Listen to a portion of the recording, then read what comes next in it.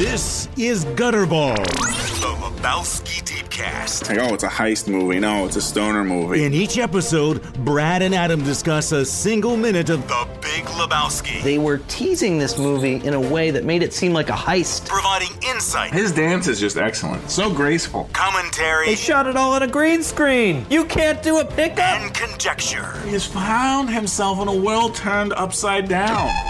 And now, Gutterball. Okay, me too. This is gonna be a disaster. Whatever. I don't care. Whatever. I don't think so. You gotta turn that frown upside down. Okay. Well, I am like swinging from my C-stand, my two C-stands that are connected a la Michael Keaton in 1989 in the original Batman.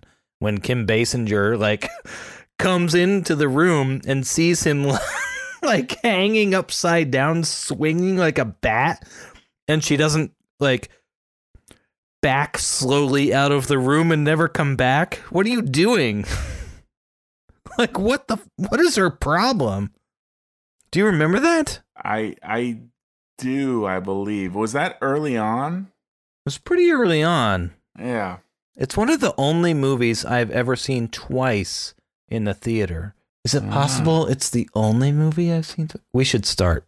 Let's start. Yeah, Okay. I think we've already started. Well, we're just going to have to figure it out then.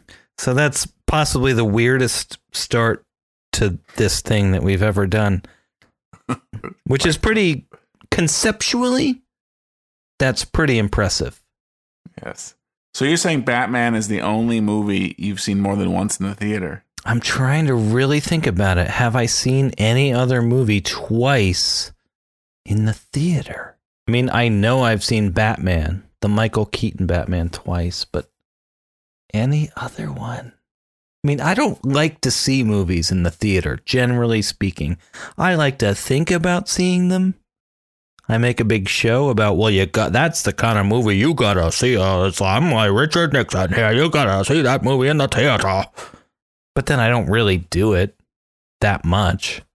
I may not do it that much, but I love it. When I go see a movie in the theater, I'm like, I should go see a movie every weekend. Even if there's nothing good, I should just go see it. See a movie. Why, though? Why? Just to keep that magic alive or something? There's something about it, yeah. Or movies that, it doesn't have to, I shouldn't say, yeah, even if there's nothing good, I'll even say that, right? But, I mean, the first level is, even if it's not, so what movies do I go see in the theater? I tend to go see Hollywood blockbusters, and occasionally, very rarely, there's some non-Hollywood special effects superhero / sci-fi thing that I'll see in a theater. I failed to see the difference between the two. But wait, no, seriously, how do you delineate between those two? Between two what? Hollywood blockbusters and sci-fi. No, that's what I'm lots saying. Of explosions. I was clarifying, right? Those types of blockbusters, those types of things are what I see. Okay, well, no. Occasionally, I'll see something that's not that. Oh, okay, like a PTA shit. Yeah, something like that. Okay. I did see The Master in the theater. Or a Coen Brothers thing, right? Mm-hmm, right exactly. Right. Sure. But I've been... David Lynch, if he ever made a movie again in his life, of course. I did see Inland Empire in the theater. Oh, I didn't. Oh, did we ever talk about this? I'm pretty sure we did. Oh my God. He showed that in my town, and he was there with a Q&A after the movie, and I found out the day after. That's pain. That's pain. That movie definitely tested my patience, though. Oh, yes. In the theater? At home, you can pause it and take a break. I fell asleep. We're majorly retreading this. I know we talked about I don't this. care. I fell asleep. I talked about the weird crowd that was there that stood up and applauded at the end. At this point, who gives a shit? Keeping cinema alive for the masses. Thank you. Did you see it in Poland? No, I saw it right here in State College, Central PA. Right here on videotape. Yep. Jesus, come on. Let's get on.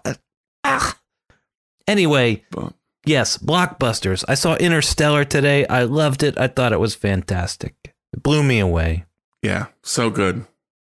Can't really talk about it. Nope, can't talk about it. Have Loved to give it. it a good couple weeks statute of limitations because I don't want to spoil well, it. It's gonna be longer than that. But it was good. Yeah, good though. I even had the little dingers against it. Like, try as I might, people. I mean, there's lots of things you can ding it for, but it doesn't matter. Give a It's shit. ultimately I don't a give good a shit. movie. You know, I just don't care. You can ding any movie. Pick Yes. the best movie in the world. You can ding the fuck out of it, right? That's all I do to this movie, Big Lebowski, is I ding the fuck out of it all the time. Why? I'm that much of an asshole. I just have to point out the faults and how they're getting it wrong. That's all I've written down for the show notes for this episode. Oh, look what they did wrong all over the place. You gotta, start focusing on the positivity here. Maybe so. It's not about pointing out like how they're shitty. It's just like how difficult it is to make a movie and how you don't notice any of it. Mm-hmm. Like, that's why I pointed out. Well, I think the importance is you don't notice any of it, right? Right. So don't let it stop you from making a movie. Well, it's not going to. Good. That's what I want to hear. Let's start writing one right now. Okay. Give me a like a log line, 25 words or less. A movie I'm gonna make. A really tall guy is in his basement with podcasting gear, talking about a strange cult classic film, something like The Great Lamborghini. 30, 31. Which will obviously be an analog for The Big Lebowski. I think that's more than 25 words. Well, what's the conflict, though, Brad? What does that hero or anti-hero have to overcome? He needs to overcome his lack of faith in himself to deliver an entertaining podcast, and an entertaining and informative and valuable podcast to the masses. You know what I'll say to our credit is that I think that it's informative. It may not be entertaining at all, but I think that we do see some things. I would say an average of 3 things every 2 episodes. Yeah, 1.5 things per episode. Yep, exactly. I sent you that IMDb, which I swear was not that robust, even a year ago. Trivia, for Big Lebowski. I'm seeing shit on there that we uncovered, Bradley. Well, our listeners are listening, and then they're going to IMDb. I hope so. I hope that we have filling it out. We're moving the needle when it comes to Big Lebowski trivia on the internet. We've fleshed out the universe a little bit. We've sort of filled it out. It's a little plumper these days. So you haven't seen any movie twice other than Batman? I've seen a shitload of movies more than once. No. Yes, I have seen many, many movies twice. Lost Highway. In the theater. Lost Highway. Because why? Because we could go and reel that shit up anytime we felt like it. So I probably saw that 10 times. Also, Fear and Loathing in Las Vegas. We would roll that shit up. Oh, yeah. My brother would go and thread it through the projector and okay, it's midnight on a Tuesday. What are we supposed to do now? Well, let's go down to the theater and watch Fear and Loathing in Las Vegas. Fuck yes. But I guess the differentiator here is have I paid to see a movie twice in the theater? So cost is the big issue for you? Well, it's not cost. It's just when you got nothing better to do and you have access to a theater where you can grab the big reels of film and thread them through just do it anytime you feel like it. Does that count? Because that's kind of like watching. I'm going to say that doesn't count. It's a whole other thing. It's a whole other thing. It's a whole other tier. It is. It is, right? This is okay, I am going to do a thing. I'm going to spend my time and my money to go out and experience this thing again because I loved it so much. It may have only been Batman with Michael Keaton. Not even Avatar, Adam? Now, I saw that twice, but I think the second time I saw it, I watched it at home. Titanic? Nope.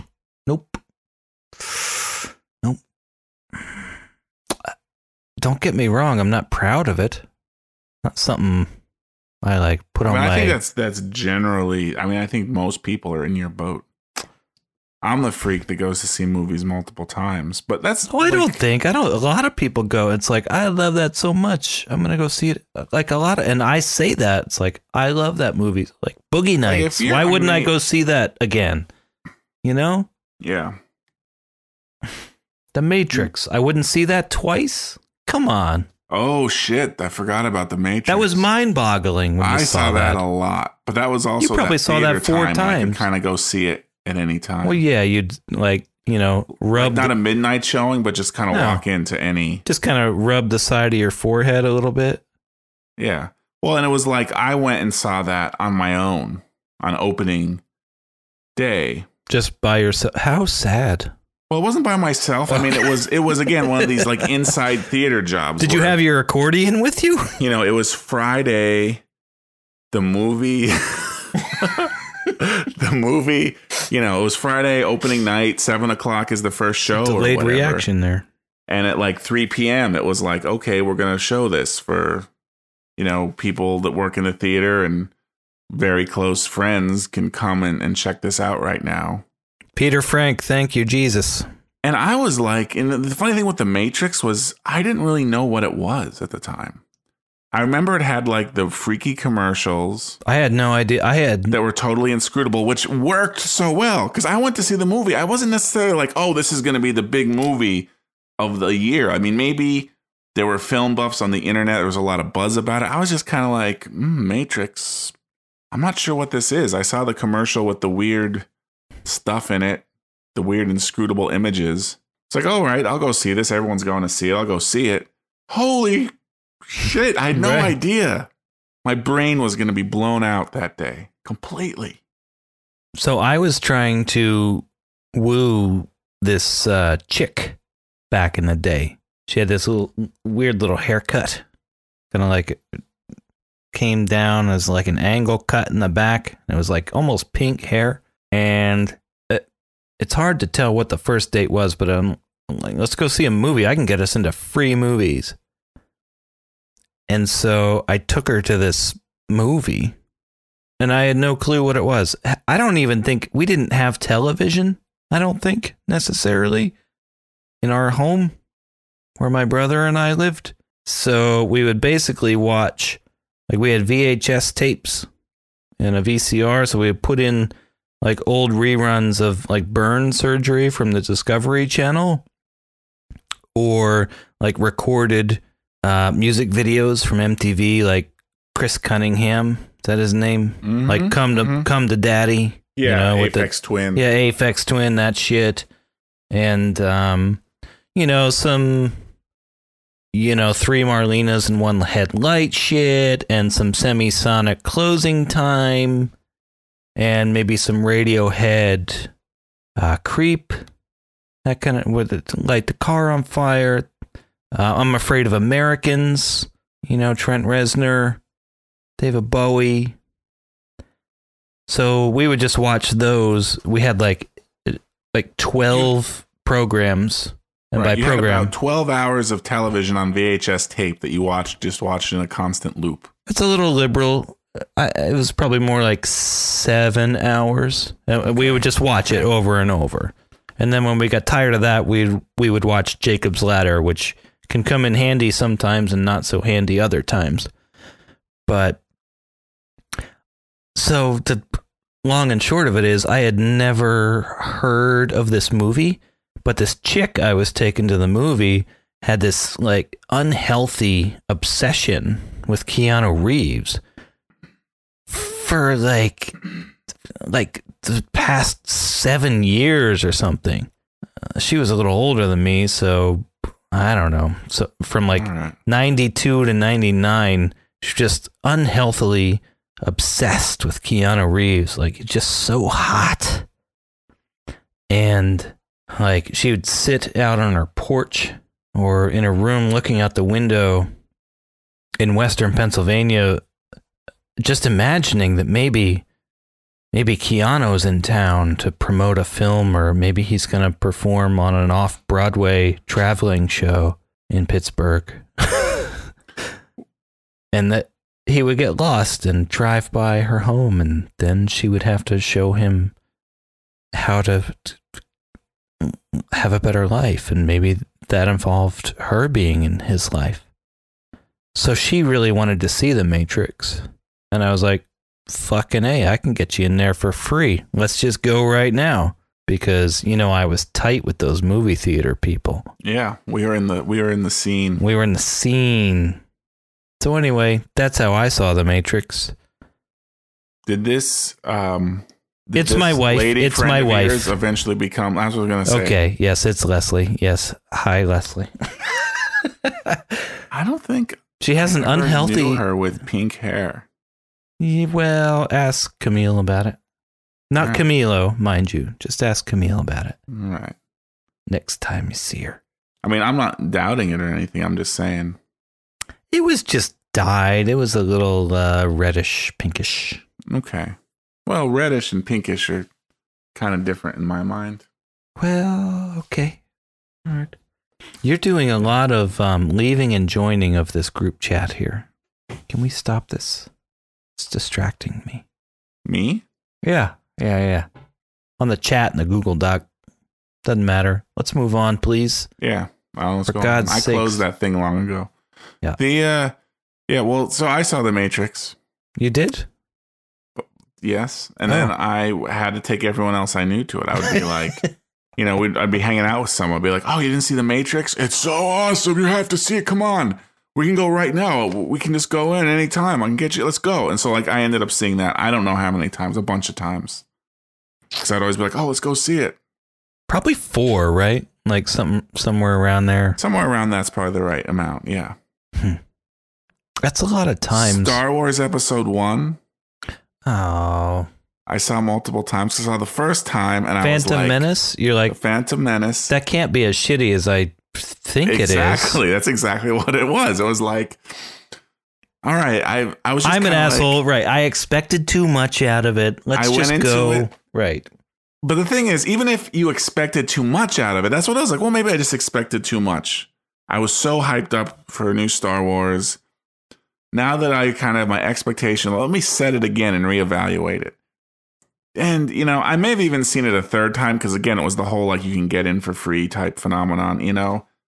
Right. And that this right. was a movie worthy of so much study, Sure. I felt. Sure. Yeah. that's what we that thought at the but time. every time I saw it, it was just like, no, that's actually worse. It kept getting worse. It kept getting, the more I Yeah. watched it, it was like, yeah, this is actually really bad. This is worse than I thought.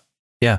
Which is the antithesis to Lebowski, Exactly. which gets yeah, better totally. every time you fucking watch Every it. time. I was just watching some of it right now, like getting ready, watching this minute, and I let it play a little further just to kind hard. of help myself.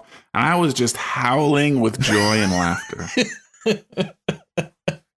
It's so spectacular, this movie and this scene. You should I mean, craft all a the song scenes. based around an accordion riff with your laughter howling, I did. like a Lebowski. Oh, good. Please record it and put it in the show notes. Will do. Okay. I've gotten requests for that. I just want to let you know. You got requests for me to with the accordion? Yes. Well, the accordion is at my parents' house because it's not mine; it's my dad's. Well, you Although might I'll tell you wanna- what, I'll take the Tascam, although I probably will not remember to do that. I'll use the iPhone. I'll make a little accordion video Now, for you how guys. often is your dad gonna play the accordion? Can he let you take it on a little hiatus? He probably could, but You're I not don't know. comfortable with that. I don't need to do that. Okay, But you'll I can go there. produce my accordion, my latest accordion master performance there next time I'm there. We need some 90s grunge rock on that shit. All right. All righty. Let's do it. Yes. I doubt that you will. So you wanted a movie idea? There it is. But what's the... Man travels to his parents' house, returns home after a long time. So right there, that voyage, right? There's all sorts of obstacles and things to overcome. So it's a journey. It's a journey. Okay. Once he gets there, and also, but it's, you know, it's a journey, physical obstacles, but really, It's an the true emotional journey is inside his mind. Sure. Right? Sure. Without a doubt. It's like gravity without space. or any action whatsoever. time without mass. That's hilarious to you. Okay, Mr. like ideal in like 3 dimensions all the time. I'm not laughing at you, man. I'm laughing with you. All your dimensions. All 3 of them. It God just damn struck it. me. Well, you know, it really came in handy. Your with Planck time. multiple You and your Planck dimensions. seconds and your Planck moments. And There was your a tesseract, there's tesseracts. which is a 4-dimensional cube, Well, in case you didn't know. but it was 5th-dimensional beings accessing the 4-dimensional space just to make it somewhat accessible to us 3-dimensional beings. So Even though we are 4-dimensional, I don't. Let's not. Come on, we can't do it. We can't get into all that. So how about we just play the minute? Oh, that's something we can do that'd be better than whatever the fuck's going on right now. Hit it up. Boop. And a good day to you, sir. Sit down, please.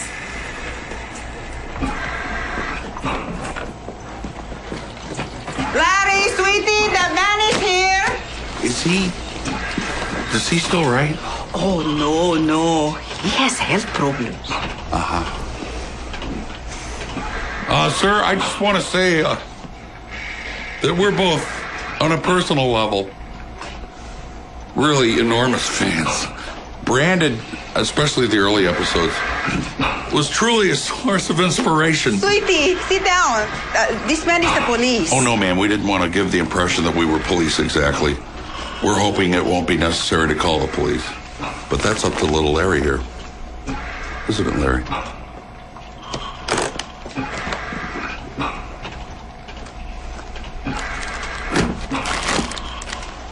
And a good day to you, sir. I do say that a lot. I have to admit.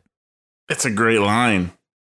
It's a great line. Top 26 lines in the movie, I'd say. I mean, the line, John Goodman in this scene is just so sublime.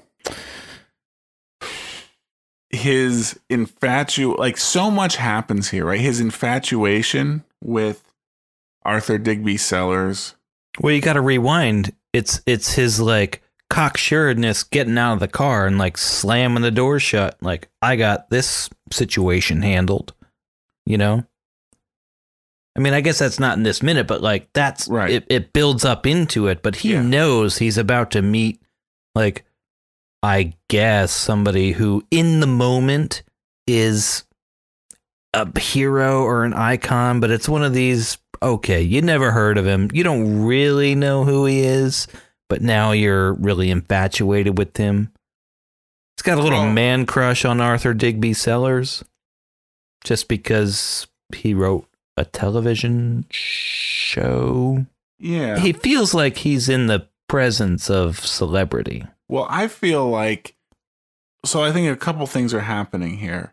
So he's, for starters, getting to do 2 things that he's very excited about. One, he gets to brace a 15-year-old kid. Yeah, it's awesome. 2, he gets to meet Arthur Digby Sellers. But I think the fact that these are also happening together are feeding off each other in the sense that he gets to like show off. It's like matter and antimatter, like coming together and destroying themselves over and over again. Sure, I'll go with that. All right. I mean, it's not totally out of bounds. They release energy, but you know, it's like the event it's horizon. Definitely releasing energy. He's releasing energy, Walter. I know I saw Interstellar recently, but it's the event horizon.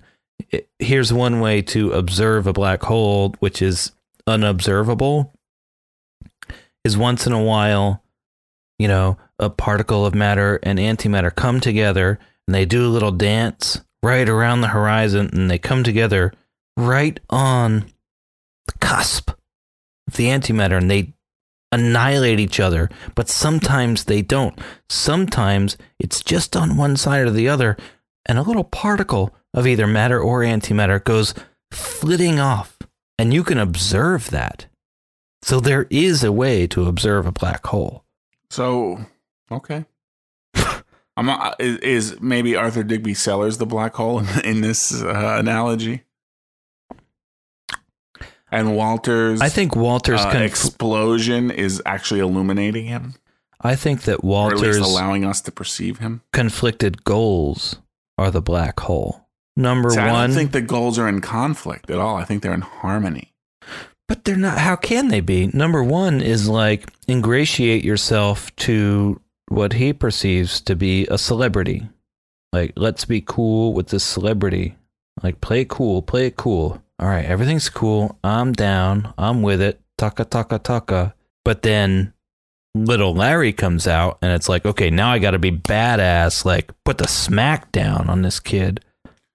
So that's the conflict there. Well, I think being badass is in his mind, at least, he's like showing off. He's peacocking it for Arthur Digby Sellers. Well, of course he is. ADS. So it's not in conflict at all. It's like perfect. Walter gets a chance. So this guy wrote Branded, right? A show that deeply affected Walter, supposedly. I mean, we can get into whether that's true or not. I don't think we have to. You think it's not true? It's not true at all. I don't know if I have I'm on the fence about it. Come on. I can see it both ways. But this is Walter. So again, I think there's something about the way, maybe it's just Walter's character. Maybe it's just a leap I'm taking. But I'm going to say there's something kind of inherently. So Walter, kind of has this I'm going to say hyper masculinity. I don't know if that's fair or not. No, I can see that. I mean, he's not like in The Village people, hyper masculine like that, but we might be thinking about different ideas of hypermasculinity. Right. But I mean, no. But I think we're thinking of the same idea. But I'm just thinking, I usually think. I don't think that we are. All right. Perhaps not. Well, but he is very. He's more John Milius and Sylvester Stallone, Rambo hypermasculinity. Yes. No, exactly. So. As opposed to like a caricature. Well, I guess they're both caricatures. They're just different caricatures of hyper-masculinity. But he's like somebody who might actually shoot you in the face, hyper-masculinity, instead of just like parading around. Like he might actually shoot Smokey in the face. He is actually hyper-masculine. He's probably got a glandular problem, like too much testosterone or something, or PTSD. Right. Or too little testosterone, and he's trying to compensate. Possibly. I think that's all right. That happens a lot too, especially a man that size. He probably has testosterone deficit, I'm going to guess. Well, wouldn't it be the small men who have the testosterone deficit, like the Napoleon complex? No, because you might have a Napoleon complex for being small, but they're unrelated. As you get bigger, like your body has to produce a proportional amount of testosterone, right? So if you're getting large, I don't just mean large as in you're proportionally bigger, but let's say large as in you're becoming overweight, like you're having in essence the same amount of testosterone. But now it's distributed over a wider, so it's diluted in essence. Well, wouldn't that make you... Okay. I don't want to. I got to be careful like here, but wouldn't that make you more sensitive? Like more estrogen then? Like your estrogen to testosterone ratio would be out of whack and you'd be more sensitive and something? No, I don't think so. I mean, because it's. What am I? Some sort of asshole here? Testosterone would be in the same proportion. It's just less. It's just less of everything. Less of everything? Well, then it wouldn't make a difference. Well. No, because it's not. I don't think it's like you need estrogen. This is endocrinology with Brad and Adam. This is what. Oh, God damn it! Why do we get it? Fuck! I told you we shouldn't have done it. No, this is glorious. It's glorious. No, it's not. Endocrinology with. There we go. Now we know. Once we're done with all the minutes, what to do next? This is Gutterballs, the Lebowski Deepcast, a.k.a. Endocrinology with Brad and Adam. We insert needles into all of your gutters, balls. Oh, what about my underwear idea, though? That's a good idea. It's not a... I'll say this. It's not a bad idea. It's not a bad idea. It might be a mediocre idea, but it's not a bad idea. Let's not ruin it. No. All right, come on. What? So what? What? I don't understand this. I don't understand this. My only point is Walter is showing off for Arthur Digby Sellers. Okay. So it's in alignment. It's perfect. He is. Like, he doesn't just like to show up here. He gets to show up here and show off. And even though it's ADS's son, he thinks his son is, you're killing your father, Larry. His son is a total fuck up to this group. So he even probably thinks he's doing him a favor. And Arthur Digby Sellers is going to shake his hand when this is all done. If that was physically possible. Because if ADS was mobile, if he could move around, he'd probably be doing that same thing and like putting the smack down on his own son. But since he can't, Walter is filling in as a father figure to say, listen, you're fucking up here. Yeah. I don't know if the father figure might be taking it too far, because I don't think in his mind it goes that far. It's just simply like someone needs to like teach this brat a lesson. Right. And I'm going to do it. This is what happens, Larry. And his dad is going to thank me for that. I don't know, man. I don't know. I mean, on some level, yeah, all of that's great. It seems perfect. But there's just something in how like not self-deprecating, but what self-effacing. What is it called? Like he's kowtowing to ADS when he first. Sure. The first episode, especially the first episodes, we're just both. He's just like can't even get around himself. He can't even speak. And then Larry comes in, and it's like, okay, all right, fuck you, kid. And you're saying those are like intimately intertwined. Those two emotions. Walter's mind, yes. I mean, granted, there is so it may seem to be somewhat schizophrenic, but I think in reality it's not, because again, Walter lives in a very black and white and very hierarchical world. Well, that is true. So, and in Walter's world, we're seeing ADS, Arthur Digby Sellers, is actually superior to Walter, and Walter readily accepts that. I don't know if we see him act that way to anyone in the entire movie. I'm trying to think. Like, this is the one time, right, to show Walter. That's fucking interesting, man. That's fucking interesting, man. I mean, I can think of one possible exception. Not really. No, it's not an exception. I won't put it in there. I was going to say at the very end with the dude, but no, that's just that's actually all of the hierarchy falling him away and him realizing his actual humanity. Right. Both of them. Exactly. There's actual humanity there. Yeah. It's like, let's have a moment of compassion, for God's sakes, for another human being. Right. Put away this strict hierarchical structure of human organization that I've imposed on the world. Yeah. Well, I mean, like you said, he's black and white. He's got rules. There are fucking rules. It's not Nam. But like once in a while, love and compassion trump the rules and you put them away. But you're saying this is not a situation where that is happening. Well, these are the rules in full force, and he's subservient. Yes. He completely. Even when he's berating little Larry, and even beyond this minute, I don't want to have any spoilers, but you know what happens after this. Like, he's seeing himself in a subservient role to ADS, Arthur Digby? I think so. I mean, Walter goes so unhinged that he might lose sight of it completely, but I think there's a hierarchy, which is Arthur Digby Sellers, then Walter, and then little Larry. Where's the dude fit into that hierarchy? I was thinking that while I was saying it. I'm going to say... Because the dude is royally pissed off in this scene. Royally irritated. He's like trying to keep his mouth shut because Walter's got the homework in the plastic baggie. Well, that's next minute. Even coming in. Well, you can see him. You can see him. He's like, okay. Where's my $1 million? $1 million. Well, 960, 970, depending on the options. Where's my Where's my money? Right. Well, he's already in a bad mood because he's like, oh, he already spent the money, right, when he sees the car. Well, and he just had to That put puts up him with into landlord Marty's cycle too. So, well, he seemed to like that. I mean, again, the dude, far from a chill guy, is a very high-strung type of guy, right? All it took was that seeing that vet outside, and now he's on edge. Making a lot of assumptions. Like, this is it. I knew it. It's all fucked and wrong.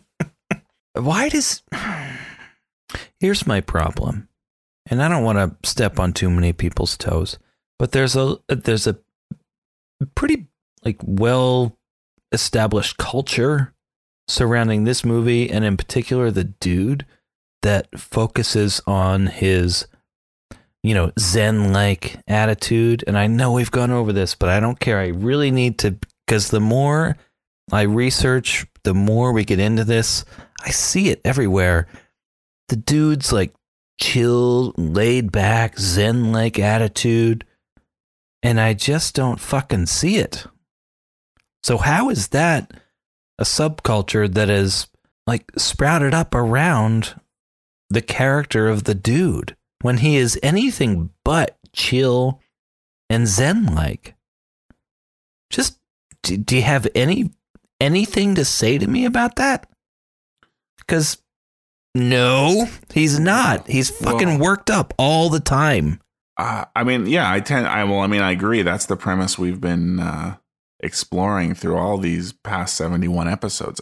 So I do think there are times when the dude is definitely Zen and chill. Give me an example. Well, okay. Actually, one, when he makes the wisecracks while he's getting manhandled and threatened. Okay. Your least favorite parts of the movie. My least favorite parts. All right. But I would say there are definitely other times when faced with the insanity around him, he does kind of just take it in, like the stuff with Maude. What's with this guy? Who is he? Yeah. Come on. Okay. No, I take it back. Yeah. He's kind of worked up all the time. I think the fact that even the wisecracking, Brad, even the wisecracking is you can't just accept people. You got to kind of give them the business verbally a little bit. He is not chill. Come on, there's a beverage. Well, if the beverage must go to the ground, the beverage must go to the ground. There will be another beverage in your future. Don't get so worked up about one beverage. I don't know. I think this whole the dude is chill thing is bullshit.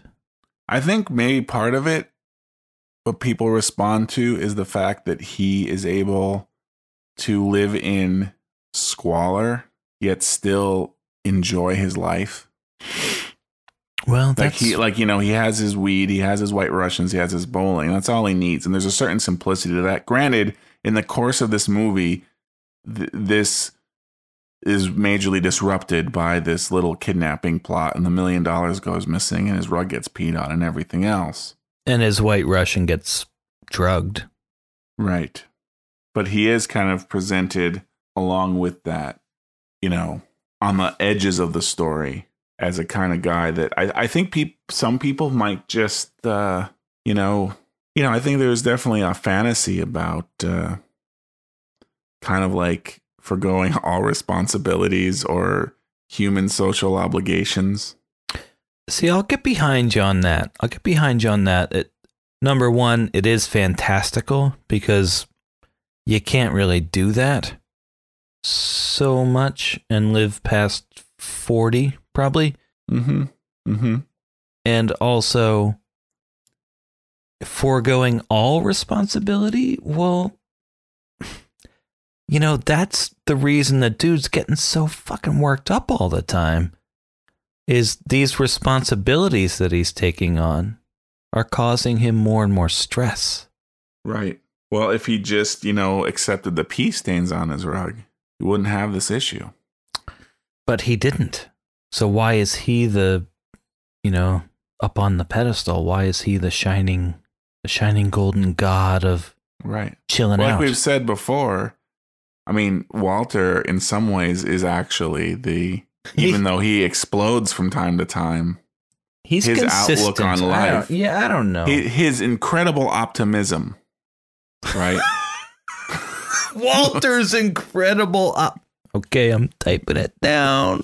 Walter's incredible. Isn't that his optimism? Like Walter, I don't care if it is or not. It's, but it's Walter's seeing things with his shooter glasses, incredible. Right? Like it's like having rose-colored glasses or something. Which are in fact yellow. You know, like he has his plan about throwing the ringer and doubling back, and it doesn't work. He's like, just go bowling. Yeah, fuck it. And dude's like, what are we going to do? And he's like, oh, what exactly is the problem? You know, even here, he, after this whole deal with little Larry, he's talking to the dude on the phone in the next scene. And he's, you did watch a lot. You did watch a lot more, didn't you? Yeah, about 5 minutes. Damn it, man. Not quite. That's not minutes. fair. I think I went to like 1:15. Well, remember, like a while ago, we went like 20 minutes ahead. Well, I know, but that was okay. I know. All right, no big deal. I just couldn't help it. Actually, no, I went pretty. No, just about that 5 minutes, but that takes you pretty far. It takes you all the way into Jackie Treehorn's house. So, yeah, I remember that little loop I got into, and I think we got into it at the same time. But I was going to the chief of police of Malibu at that time. It was just hard to stop watching because, man, they keep rolling. They keep rolling with it. But I think right at the beginning of this minute, when we enter ADS's living room, is that a fucking... And it's right at 70 minutes. Is that an ashtray on the coffee table filled with cigarette butts? That is not what that is. What is it? What is it? Tell me me what I believe it is. So I'll say a couple things. Okay. First, to preface this. This reminds me a lot of my grandfather's house. You know what? I never would have thought that, but all of a sudden it makes a lot of sense. Like it looked like there's a lot of elements here. Please tell me plastic on the furniture. There was not plastic on the furniture, though. But God damn it! There was a lamp, like that lamp in front of the front window with the little like table on it, lamp that has a built-in table. The way the windows have what looks like there's some kind of like plastic shutters or something. I don't know if they're plastic. I think they're like plastic. You know what I mean? Do you know what I'm talking about? No, I don't at all. Well, are you looking at it now? So, and it wasn't all of the windows, just a couple windows in front in my grandfather's house had like these shutters that were made of like a translucent material. Oh, I see this now. And I don't know why. You're talking about the front window with the lamp right there, right? Yeah. And I don't know why they had them or what the purpose was. Like you could open them or close. I don't know what I guess shutters are there to protect your window. So are these here to protect the window, yet also are they bulletproof? Let the light in. What was your grandfather in the mafia? I don't think so. And again, it was only like a couple windows, a couple like skinny windows, like on the. It was like the windows on the side of like the picture. Did he own up front concrete company? He did own a gas station. All right, not quite the same, but okay, we can work with that. But I don't know about this. But there's a lot of things in there, and the same thing with the walls. Do you think this could be like a filming thing? Like, I don't know, just masking the things outside. So, because maybe like there's a circus 10 feet from the whatever, and you got to like put this shit on there so you don't see what's outside or something. It's like a filming thing. Maybe, could be. But you have firsthand experience with this, though. Because it's hard to say without seeing it. Why do you think that your grandfather had these on his windows? I don't know. I never really thought about it. And again, it was only two windows. Well, think about it now. I implore you. I can't imagine. I just feel like it was probably something that was in the style of like the 1950s or 60s or something. Do you think that he was possibly, now just hear me out, protecting himself from some sort of like watery jungle creature that might have been tracking him down? Like an aquatic monkey. I didn't say that. Well, it could have been. It could be. I mean, maybe this was all preordained. Maybe there was a reason that aquatic monkey boy was out there that night. Maybe you weren't tracking him. Maybe he was tracking you, Brad. He got that whole circus car getup because he knew we could not resist following him. How could you? I think the world's a lot bigger place than you give it credit for. I would agree.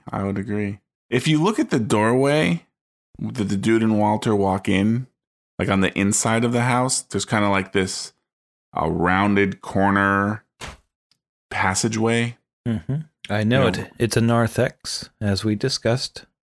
Yeah, but the entranceway, the door, right? I see it's it. not just like perfectly square. Nope. The angle, it's not 90 degrees angle, it's this rounded corner. That was like in my grandfather's house, it had that same thing. That kind of rounded corner as you went from one room to another. It was round like that. All this is leading up to that ashtray, quote unquote ashtray, which is. Tell me about the ashtray. My grandfather had that same thing in his house. Is it peanuts? With this, it's nuts. I'm not going to say peanuts. In my grandfather's case, I mean, these look like they might be peanuts. In my grandfather's kind of like case, walnuts. They were walnuts. Yeah, pecans. There was a tray like that with walnuts and a little walnut cracker thing. It was just always there. No, I love that. You have to have that, especially around the holidays. Yeah, it was just always there. So it's just like, all right, here we are at Grandpa's house. Gotta have some nuts. What are we going to do? I guess I'll crack open some walnuts. Get the nut cracker. Yep. Oh, yeah. Oh, I am so down with that shit. We do that even now. We got a nut tray. We got a nut tray out there. We have a nut cracker, and you eat your nuts. Yeah. We got nuts. So I'm going with that's a nut tray. It's just so uniform. Usually it's not like only walnuts, only pecans, only other nuts, macadamias. What's the weird one with the it's got like holes in the, maybe that's the almond. I don't know. Anyway, there's usually a variety. I don't feel like this tray has a lot of variety. This is more like a I don't know. I don't like the shapes. Brad. I mean, I agree. It's just a tray of peanuts. Philosophically, I agree with everything you're saying, but when I look at it, I don't like the shapes, and it almost looks like Cheetos, for God's sakes. But not even Cheetos. They're too dingy for Cheetos. Well, they're definitely not cigarette butts, because I don't think the shape... I think the shape is closer to nuts than cigarettes. You're right. You're right about that. But it's more like mini breadsticks. What kind of nuts are those? Name one nut that looks like that. They're pretty indistinct. You gotta be shitting me. I can see them clearly. I don't see any nuts like that in my nut tray when I have it out there. What is that? Yeah, macaroons? Come on. Is that even a nut? A macaroon? Or is that a cookie? I don't know. And that you never get a better look at it either. No, that's all you got right there. Just before the dude passes in front of it. I don't know. I don't like that as a nut tray. I agree with it, like I said. Intellectually and philosophically, yes. That should be a nut tray, but looking at it, what did they actually put in there? It's not cigarette butts. You're right about that. But it's also not like an assorted nut tray or even like one kind of nut tray because they're all curved. They're a little curvy. Come on. What is that? And then who was drinking the tea? There's a tea. There's a cup of tea or a coffee there on a coaster. Who was sitting there? Was that Pilar? Must have been Pilar. Is the thing in the background by ADS's thing? It's on the right. It's got like old-timey wheels. It's made out of wood. It's screen right. Is that something from the Branded set? It looks very old-timey. And there's also a hookah. I guess it's hard to say. On the bottom feel like of it. Old-timey thing is... I think that's it's kind of like faux old timey. Again, to me, that looks more like something from the 50s or 60s. Okay. What about screen left with the globe? Is it on a telephone book? Yeah, I'm not sure what's going on with that globe. I can't answer that question for you. Is there a Duraflame out just outside the fireplace? I think you're right about that. And also, how about this? So the fireplace, most likely, the carpet is cut out with the bricks. Yes. You know, so the fireplace will be centered on the brick area, but the Duraflame with the little log holder is all the way over against the carpet. Right. Well, which that's is a little log weird. Holder. It's not the fireplace. You take the logs out of the log holder and throw it in. It is not in the fireplace, but it's there as if it's okay. Okay. I see what you're saying. It seems a little weird. But all right. I'll give you that. So it could theoretically be, it just seems like that's too much space. It would already be overlapping the fireplace opening, and you wouldn't really do it that way. You would put it the other way even. You know, you would rotate it 90 degrees. Mm-hmm. I don't know. Okay. All right, but that's fine. Okay. It's fine. Now, have you ever been in a home that had all of their furniture wrapped in plastic wrap? No. Oh. I mean, the idea is familiar to me, and I'm not sure why. Mad Men, maybe. I've never watched that. Oh, really? Really. It's a big missing piece of my cultural heritage. That's all right. It's good. You should watch it, but I don't think like you're some sort of outcast if you don't.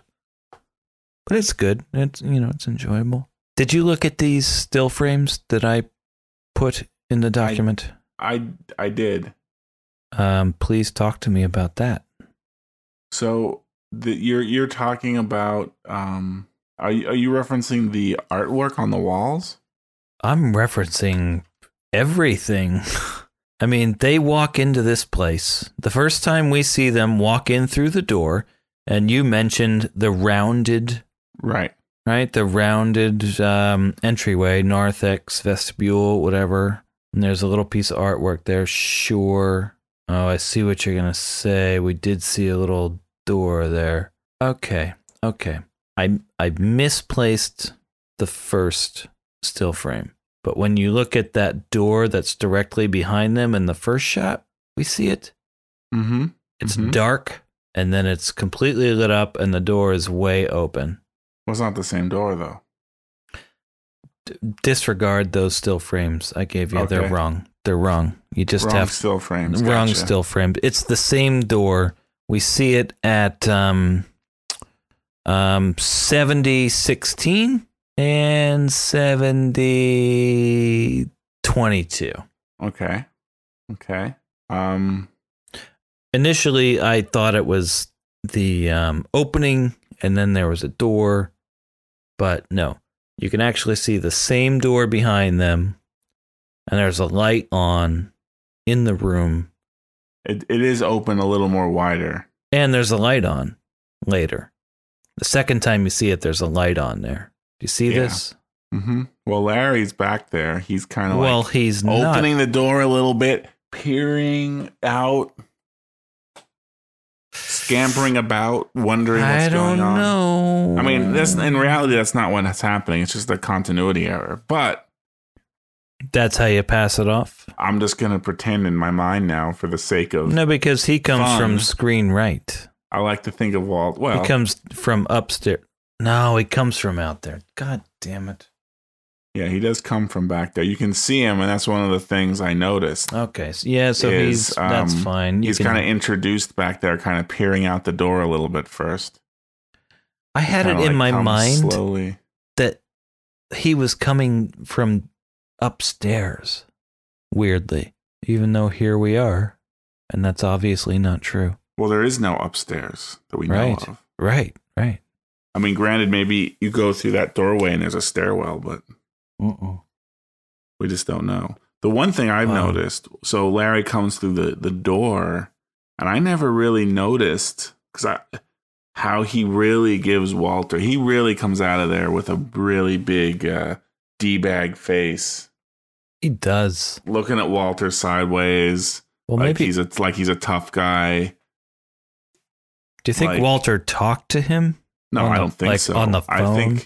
I think it's just little Larry's personality. You know, I do think he is kind of a, I think Larry is kind of I don't know. An unproductive member of society. That's not right. But yeah, he's not. I mean, he is the type of kid that might be, a little out of control. He would care more for himself than other people. Would steal the dude's car and smash it into an abutment. I agree. But I never really noticed Larry looking like that. Because I think I've always been paying attention to the so closely to Walter during that scene. Like, because the rest of the scene, Larry doesn't necessarily. Larry just has a complete blank expression. It's almost like he's doesn't even know what's happening. I mean, which I think works really well for the scene, because if he was looking like kind of an arrogant kid, it would kind of change the meaning. It's just more like he's just kind of there, like, huh, blankly, like, what? Did you ever just watch the dude in this scene? Oh, I have now. He's just so impatient with everything that's going on. He just wants to he wants to do more than Walter's doing. He wants to be like, come on, you little shit. Give me my money. Give me my briefcase. Right. Now, we'll get to that in the next minute too. The dude starts to threaten the kid. But you really have to wonder, you can't get away with that nowadays. No. Early 90s, two men could, come into a house and threaten a 15-year-old kid. 15-year-old kid, threaten him with castration. Or fucking in the ass. Yeah. This is what happens. You ready for this? Give us our money. Yeah. It was all cool back in 1991. Right. In the wild town of LA. But, here's the thing. The dude, and this was in the IMDb trivia things, and I don't think we ever addressed this. Well, not the dude. Walter is like, and who's got $1 million in the trunk of our car or whatever? And then when the dude sees his car at the impound with the cop, Leeds, that guy, he doesn't look in the trunk. He looks in the back seat. So there's a little who gives a shit continuity error. But well, yeah, I'd have to look back. I mean, is it that he looks in the back seat, or is it that the officer says, like, oh, no briefcase? The dude scrambles up to the car window and is like, oh shit, my briefcase, looking in the back seat. Oh yeah, I saw that on the report. Sorry. Still have the credence though. Right. I have just I'm really looking forward to making this episode go night, but I have one more. I want to point out a visual note here.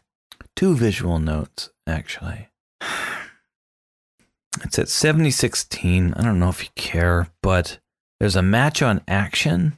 So a match on action is when, I know you know this, but it's for the benefit of our listener. Well, it's like, we need a straight man and a yeah whatever. So yeah, what's a match on action, Adam? Well, let me tell you, Brad. It's when there's a lot of different ways you can use a match on action, but it's a way to cover a cut, and it could be a cut from one angle to another angle, or it could be a cut from a wide shot to a close-up. And what you do is you find an interesting action in the scene, and you cut on the action, but you let 2/3 of the action play out, and then you cut from your one angle to the other angle, or your close-up to your wide shot at the 2/3 mark, so that the last third of the action, and I'm using air quotes now, plays out on the second angle or focal length. And in this scene, the match on action is when little Larry enters the frame. The dude turns his head, looks around. Oh, there's little Larry. Nope, that's not it. God damn it, where is it? I was doing such a great... 2:16, he looks behind him. He looks at the It was just door. before that. I'm sorry. I was doing so good there. I was so patronizing to everybody. And then it didn't work out. Yeah, it's when he sits down. It's at 16, right? Yeah. Sits down. Dude turns around, looks at the camera, and then we reverse angles 180 degrees, and the dude is facing away from us and turns back around. Nice. See, it's not all doom and gloom with you. No, it's a nice... You can I praise like that. So when there's I love it. something matches. I fucking love it. It's such a great maneuver there. And I don't think this is the right time, but Pilar's framing. So it's close enough, but all right. So the dude and Walter enter. You got this nice match on action where we're looking in towards the iron lung. The dude and Walter sit down. We're seeing their backs. The dude turns towards us, and then the camera flips. Boom. Over towards the iron lung, facing towards the faces of the dude and Walter. And the dude is, facing away from us. And then he turns back. And that's a nice way to cover that, which otherwise would be a pretty jarring cut visually. But you're just like on the line, because there's a line. You can't just like go blam, blam, blam without some sort of cover. So they do that. And then we have another one of these little framing anomalies where the dude and Walter sit down on the couch. Pilar sort of walks into the frame, but she's not sitting down. She's kind of on the side. And we have the dude's, latter half of his match on action.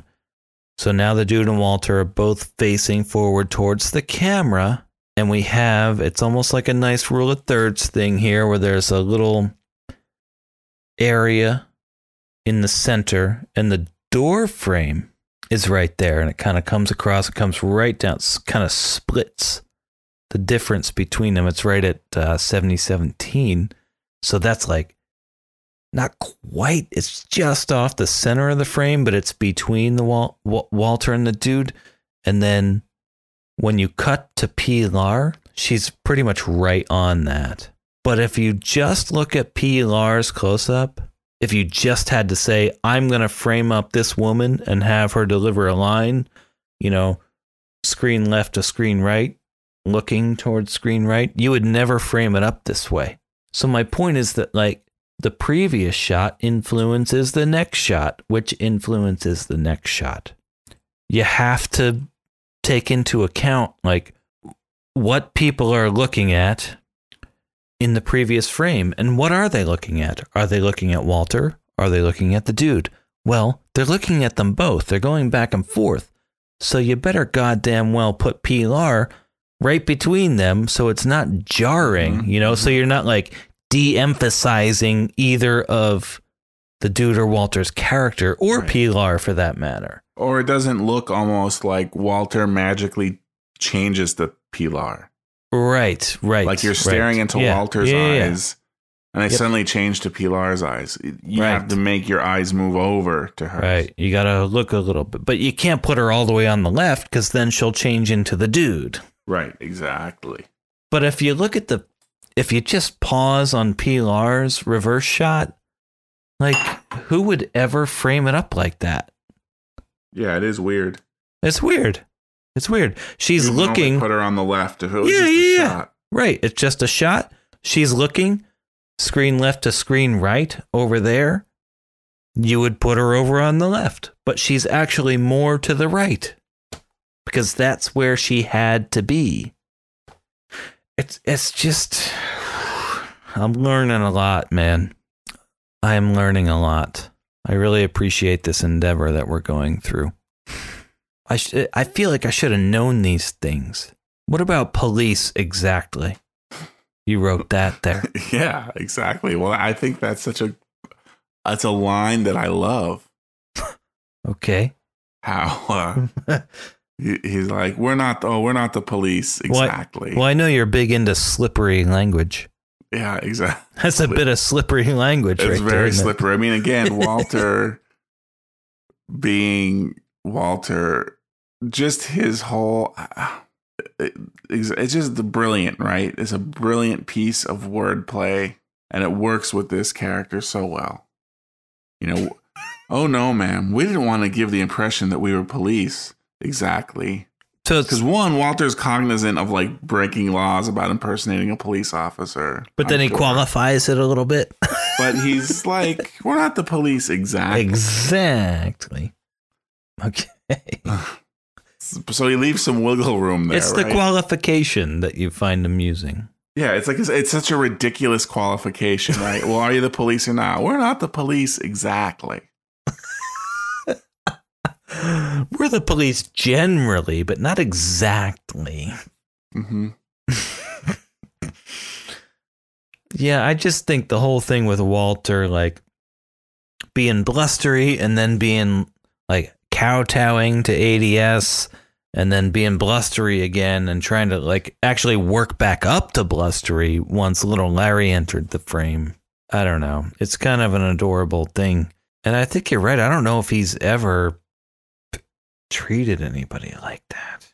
So it took the writer of a show that was on 40 years prior, or 30 years prior, who didn't actually write that many episodes, because there weren't that many episodes in the entire series. Right. Well, he's not even a real person, but and he's not a real, but the show is a real show. yeah, it's a weird mix of like fiction and truth in this. We talked about it last time. Right, and that's how you tell a nice lie. You tell your lie, but you sprinkle it with little truths so that it makes it more difficult for the person you're lying to figure out what's true and what's false, Brad. You sprinkle it with truth. I mean, we talked about this ad nauseum last episode, but Oh, yeah. Branded is a real show, which I never had a clue about. Why? Because they sprinkled it with little lies. And it goes both ways. Sometimes it could work the other way. I don't know. If you want to tell a nice lie, Brad, sprinkle it with some truths. It throws them off the scent. Got it? Got it. Okay. Okay, then. Oh. Oh. You know what okay. that is. Come on. You know, the one thing I forget if we mentioned this. I know we talked about this, and I don't think I made one of the points I wanted to make was when Walter is getting all emotional, talking about how the show was truly a source of inspiration. Like I mean, yes, I've always appreciated how Walter does get kind of verklempt during that. But when I listen to it audio only, which I did do this minute. Yeah. Because I just wanted to be prepared in case you didn't have a chance to do it. I didn't because my grandmother's might be moving down, so she's 87, and who cares? Okay. So I'm glad you did that. Well, again, I'm not an expert listener like you are. Well, you got to have better headphones. Well, I mean, I did hear. Don't use your earbuds. I wasn't my earbuds. This is my over-the-ear headphones, but granted, they're not expensive or anything. But, I mean, you know, granted, listening to something that way does, and it's not even with the headphones. You have to turn off the audio and just the video and just focus on the audio and hear every little tink. That's more important. Yeah, that's more important than... Like, you don't hear that when you're watching it. No, you don't. You're distracted. Your mind crosses it off. Yeah. Like, your mind is able to just say, oh, he put a glass down. It made a clink sound. Like, just like in real life, your mind can filter that out to focus on the dialogue. We are weirdly visual creatures. And when you take that away, the hearing becomes so much more finely tuned. It really does. It's what, you know, people who have a disability, whether it be visual or oral, it's what they say, like the other senses start to pick up the slack. I can only imagine what it's like if you actually become blind, like how attuned your hearing must become. Because like you just said, like, don't look at it and just listen. Don't you hear so much more? Yeah. And the thing that really hit me, though, was how choked up Walter gets there. Like, he really is It's like... hardcore. It's hardcore. He's like, you can't appreciate... For whatever reason, I don't appreciate it as much with the visuals.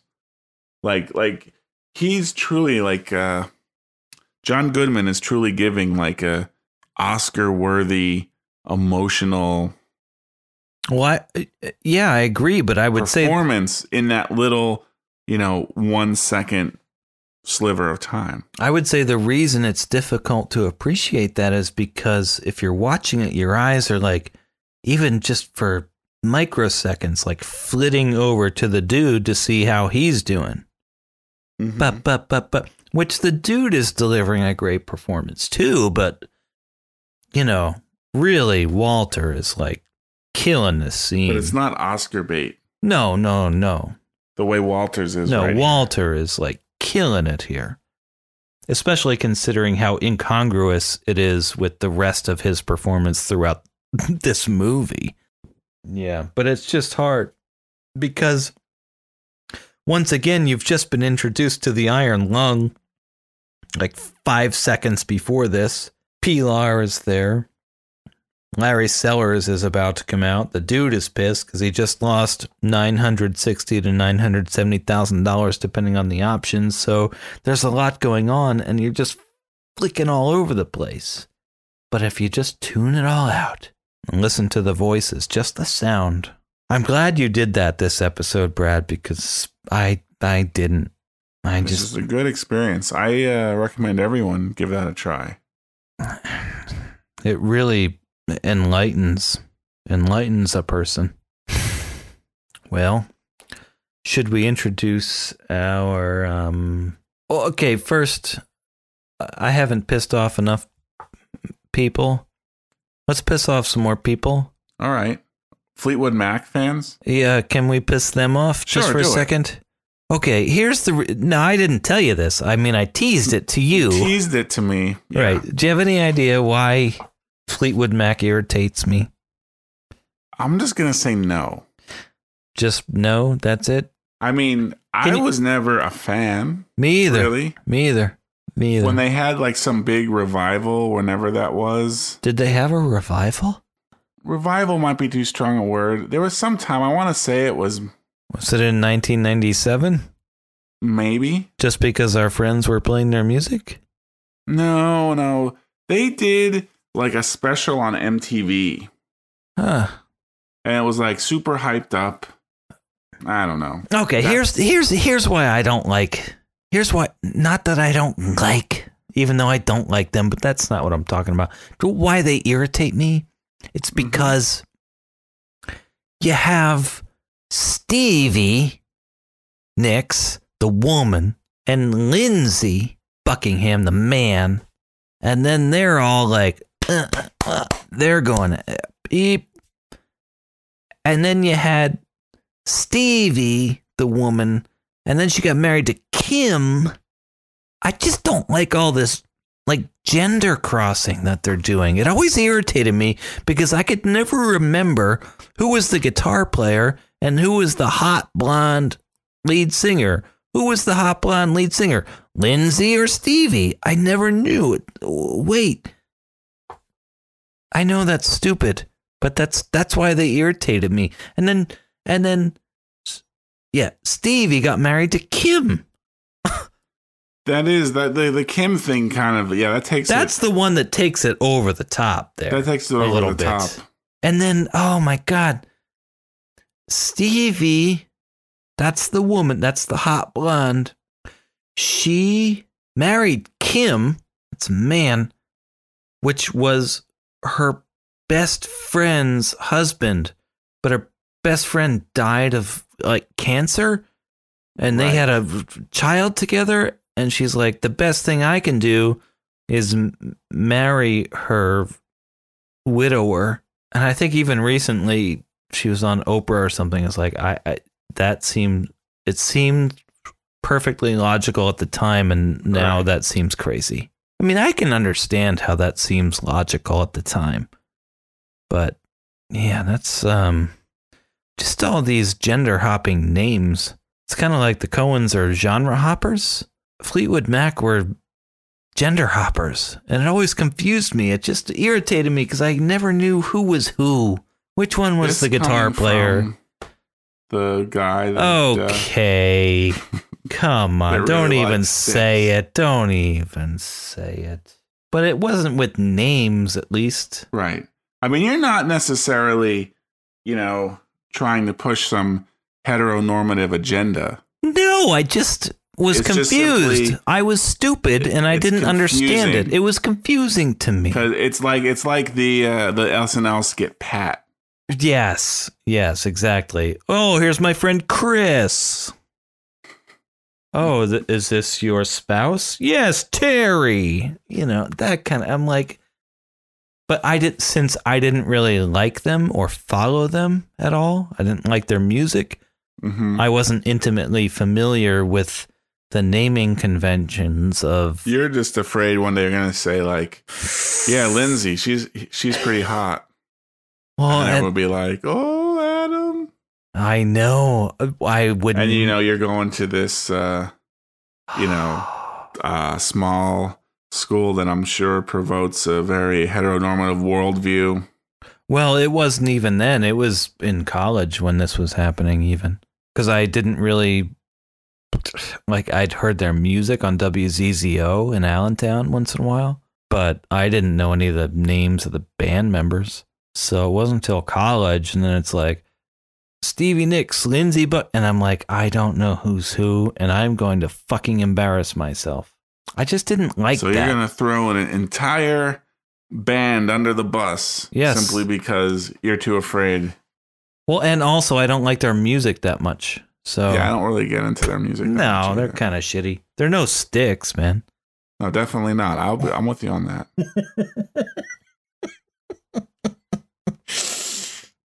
I mean, I'll throw their music up on the poop deck anytime. All right. Was that too soon? Too soon? Good. That's good. You did it. It's good. Wait, what about a nickname for Brad? Junior I was going to work. I was going to Topopoulos. sign off. I was going to say, this is Junior Topopoulos signing off. But you ended the episode too early. Well, go All right, ahead. we No, can- you we can end leave it. this You in end the it. episode. You end it. No, you end it now. All right. Well, do I have to end it like all fancy? Well, you used to do an Excelsior, but you're going That's to do true. something special now. That's true. Well, I'm just going to say, this is for Adam and Junior Topopoulos. Excelsior. Poop deck Excelsior. Excelsior poop deck. I don't know. I think we'll call that good, and we'll find somewhere to end that. Next time on Gutterball. Is this your homework, Larry?